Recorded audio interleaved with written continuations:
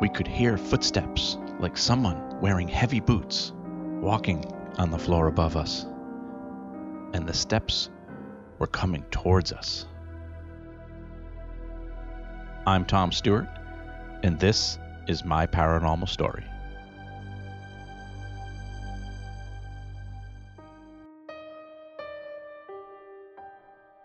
Before I start this episode, I want to thank you for listening.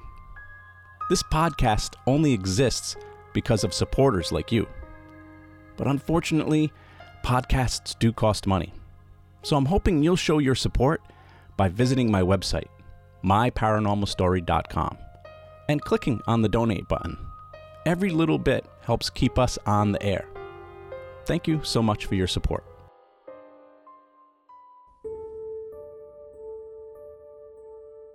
I've mentioned this before, but I spent a lot of my childhood living two different lives. My parents divorced when I was around 7 or 8 years old, and I spent most of my time living with my mother growing up in Pawtucket, Rhode Island. But on most weekends, I would spend time at my father's house in Woonsocket, Rhode Island.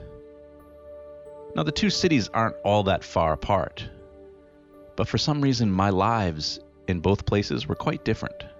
I had different friends, different interests, and in a way, different personalities. I felt like more of an outcast at home in Pawtucket, but felt more confident and more liked by others in Woonsocket. And I suppose that, in and of itself, would make for an interesting story someday. But for this story, I want to talk about one of the things that I was interested in, regardless of which city or personality I was living in. And that was my interest in ghosts. My father lived in a third-floor apartment of a large house in a nice section of the city. It had a huge driveway and a huge yard, and the family who owned the house on the first floor were always very friendly and welcoming to me. They had 5 kids of their own, and one of them was a boy my age named Andy. And we became pretty good friends, and I've mentioned him in other stories here on the podcast. And whenever I was in Woonsocket, he was basically my partner in crime. We loved exploring and adventure.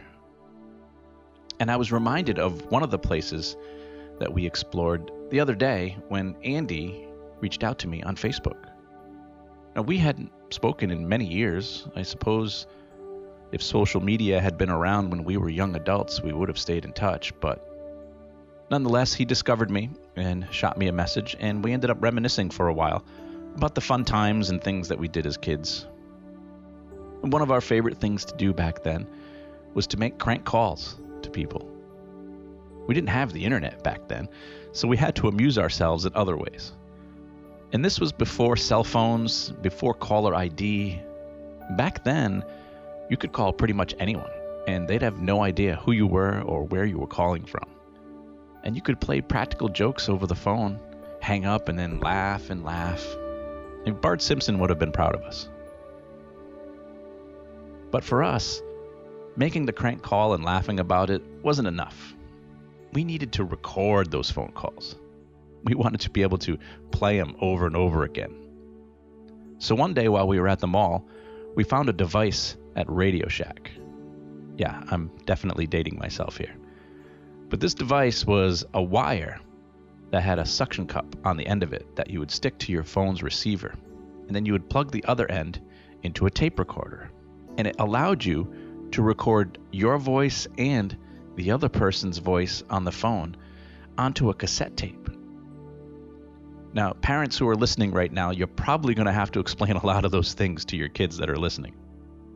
But in any case, we would make crank calls, record them on cassette tapes, and we eventually amassed a bunch of tapes that we would play for our friends, just for laughs. You might remember the Jerky Boys made a fortune doing this. If only we had thought to mass produce and sell our crank call tapes. Well, for some reason, Andy had saved a bunch of these cassette tapes. He found them while cleaning out some old boxes. And while he was going through those cassette tapes, he found one that wasn't about crank calls. It was something different.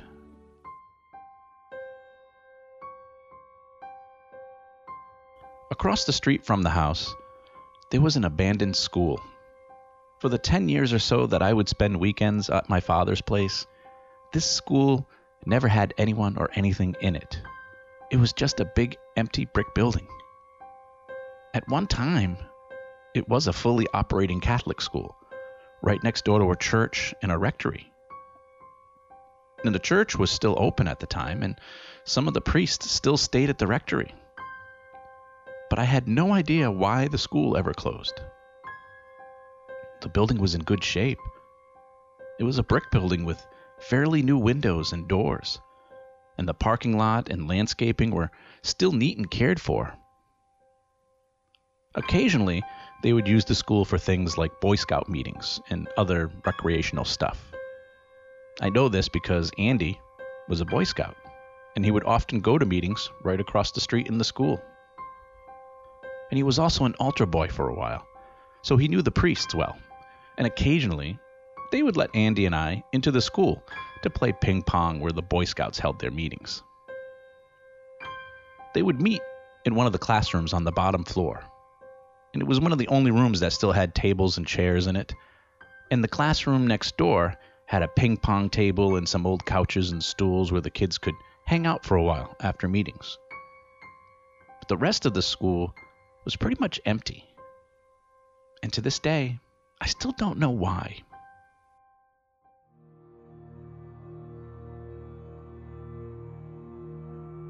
But like most empty buildings, there was an urban legend, and this one was of a janitor who died in the school. He had a heart attack one night while cleaning. A teacher found him in the morning before the start of classes. And some say his spirit still haunts the hallways of the school. Now that's my kind of story.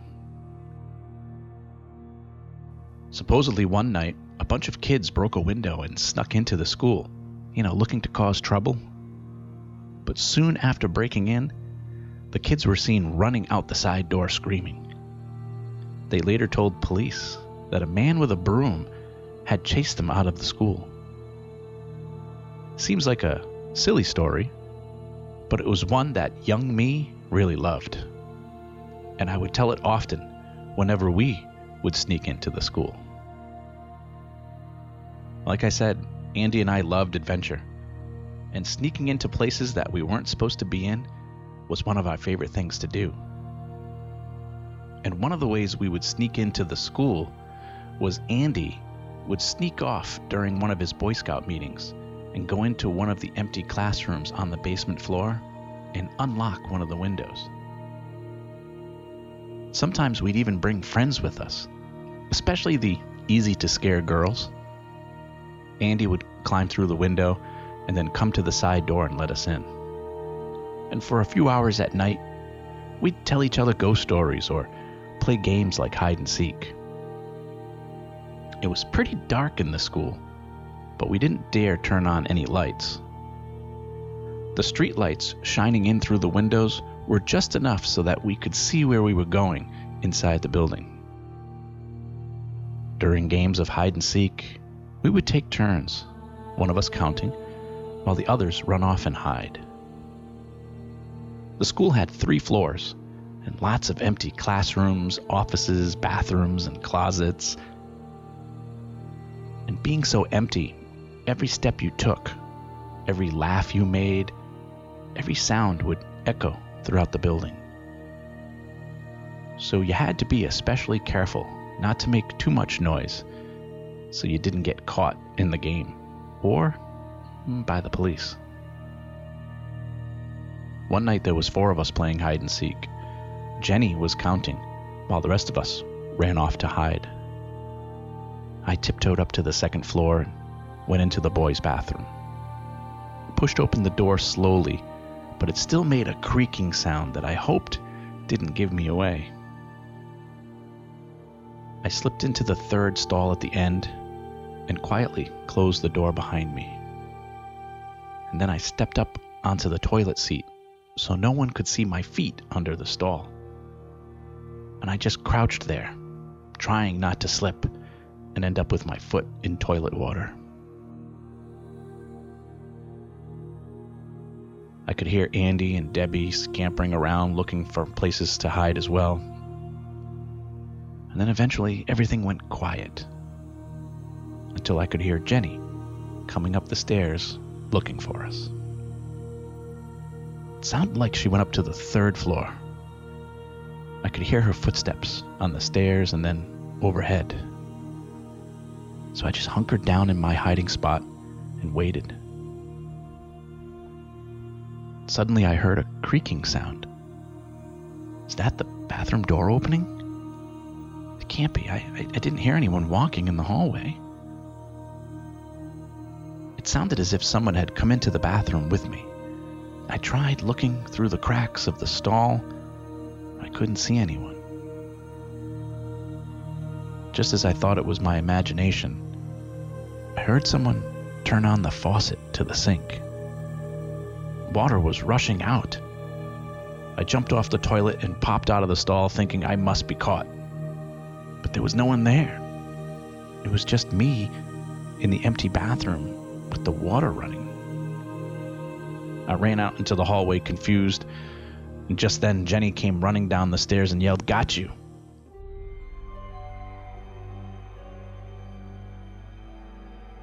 Hide and seek was always a little spooky in that school, to say the least. And usually it would end with some of us, or most of us, being too freaked out to play anymore and then leaving. And this particular night, we couldn't get out of there fast enough. The 4 of us were back on the 1st floor, deciding whether or not to play one more round, when we all heard the footsteps on the floor above us. They were heavy footsteps, like someone wearing boots, coming towards us down the stairs. Someone must know we're in here. Is it one of the priests? Maybe it's the police. We stood there not knowing what to do. Then Andy quietly whispered, "Come this way." So we followed him through one of the classrooms that connected to another classroom and then out into the hallway towards the other end of the building. We shuffled along as quietly as we could, hoping we'd be able to make it to the side door before anyone found us. All of a sudden, there was this loud bang. Someone had just slammed the door that we were heading towards. And the heavy footsteps were getting louder and faster. We turned around, headed back into the classroom, and I could see Andy contemplating what to do next. How do we get out of this? He turned towards the windows and said, "We're going to have to crawl out of here." He pulled one of the windows down, and we helped the girls crawl out first, and then I wriggled my way through out into the parking lot with Andy close behind me. Before running off, he reached in to close the window as much as he could from the outside to try and cover up our escape. And then the 4 of us rushed off through the bushes into some neighboring yards and out of sight. That night of hide and seek was probably the spookiest night we ever had in that old school. But there was one other time that Andy and I spent some time in the school that was pretty interesting. We used to always like camping out in interesting places. Many times we'd set up a tent in the backyard, or we'd crash in some sleeping bags in our treehouse out in the woods. We'd bring our boombox and play music all night and eat junk food, drink soda, and just stay up talking all night about whatever, sports, video games, until we fell asleep. And I loved it because I really didn't have any close friends like that back home in Pawtucket. And one time, Andy convinced the priests to let us spend the night in the school. I mean, they trusted him. They knew he wouldn't do anything bad in there. So we got to set up a couple of sleeping bags in the meeting room, and we ended up just playing ping pong all night. We had the boombox blasting Motley Crue and Van Halen, and a few times we turned off the music and walked around the school to investigate noises we heard. We'd bring our flashlights and walk around looking for ghosts and monsters. But one of us had a great idea. And it was probably Andy. He was the idea man. We brought our little cassette recorder with us. You know, the one we used to record our crank calls. And we plugged a microphone into it and set it up in the hallway outside of the room we were sleeping in. And right before falling asleep, we pressed record, hoping that maybe we'd get lucky and hear something like a door slam or some footsteps. And who knows, maybe even a voice. And the next day when we listened to the tape, towards the end of the recording, that was when we heard something pretty strange. Something we weren't expecting to hear. And something I'm still not exactly sure what it is. It sounded to us like someone sweeping the floors right next to the microphone. Like maybe a janitor. And like I mentioned, Andy found that special tape in the box of old tapes. It was even marked school janitor with a big question mark next to it. And he digitally uploaded all of these cassette tapes. And guess what? He emailed them to me. So you tell me, does this audio sound like someone sweeping a school hallway in the middle of the night?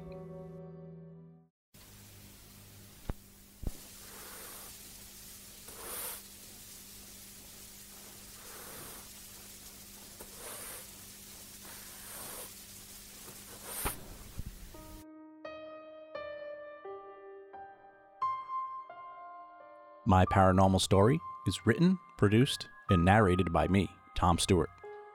Music from this episode courtesy of Kevin MacLeod at Incompetech.com. If you enjoy my stories and would like to support the podcast, you can go to buymeacoffee.com/myparanormal or just click on the donate button on my website at myparanormalstory.com. I also have t-shirts and coffee mugs for sale. Unfortunately, podcasts cost money, and your support helps me keep this podcast running. So thank you for your support. Please don't forget to subscribe so you'll know when I've added new episodes, and feel free to follow me on Facebook and Instagram. Just search for My Paranormal Story. If you have a podcast and you'd like to have me as a guest, or if you would like to ask me a question or tell me your paranormal story, you can email me at myparanormalstorypodcast@gmail.com. Thanks for listening. I'm Tom Stewart, and this is My Paranormal Story.